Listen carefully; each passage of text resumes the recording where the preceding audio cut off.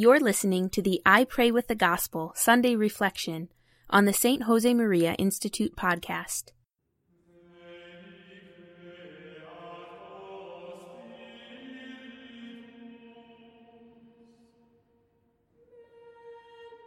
In the name of the Father, and of the Son, and of the Holy Spirit. Amen.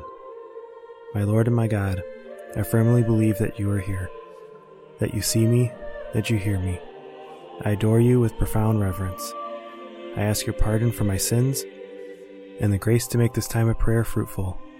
My Immaculate Mother, St. Joseph, my Father and Lord, my guardian angel, intercede for me. Ash Wednesday, a reading from the Gospel of Matthew, chapter 6. Jesus said to his disciples, "Beware of practicing your piety before men, in order to be seen by them, for then you will have no reward from your Father who is in heaven. Thus when you pray, you must not look like the hypocrites, for they love to stand and pray in the synagogues and at the street corners, that they may be seen by men. Truly I say to you, they have received their reward. But when you pray, go into your room and shut the door, and pray to your Father who is in secret, and your Father who sees in secret will reward you." Today we start Lent, a time of preparation for Easter. The word Lent comes from the Old English word, which means springtime. It reminds us of spring cleaning and the new life evident in nature this time of year. Lent is a special time of grace for us when we can do some spring cleaning in our lives and enjoy new life as a result. Sometimes people ask, "What are you doing for Lent?"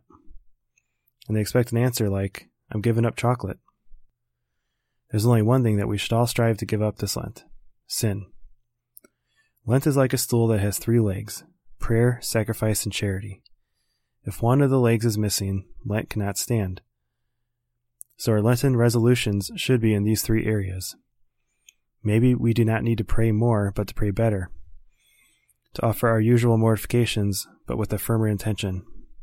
To be more generous when we give, and always give with a smile. Jesus, help me to be generous this Lent. As St. Josemaria tells us, Lent should suggest to us these 3 basic questions. Am I advancing in my faithfulness to Christ, in my desire for holiness, in a generous apostolate for daily life, in my ordinary work among my colleagues? Each one of us silently should answer these questions, and we will see that we need to change again if Christ is to live in us, if Jesus' image is to be reflected clearly in our behavior. Think, what can I do this Lent that'll make a big difference to my prayer life? Don't forget now at the beginning of Lent to ask Our Lady for help to put your resolutions in practice.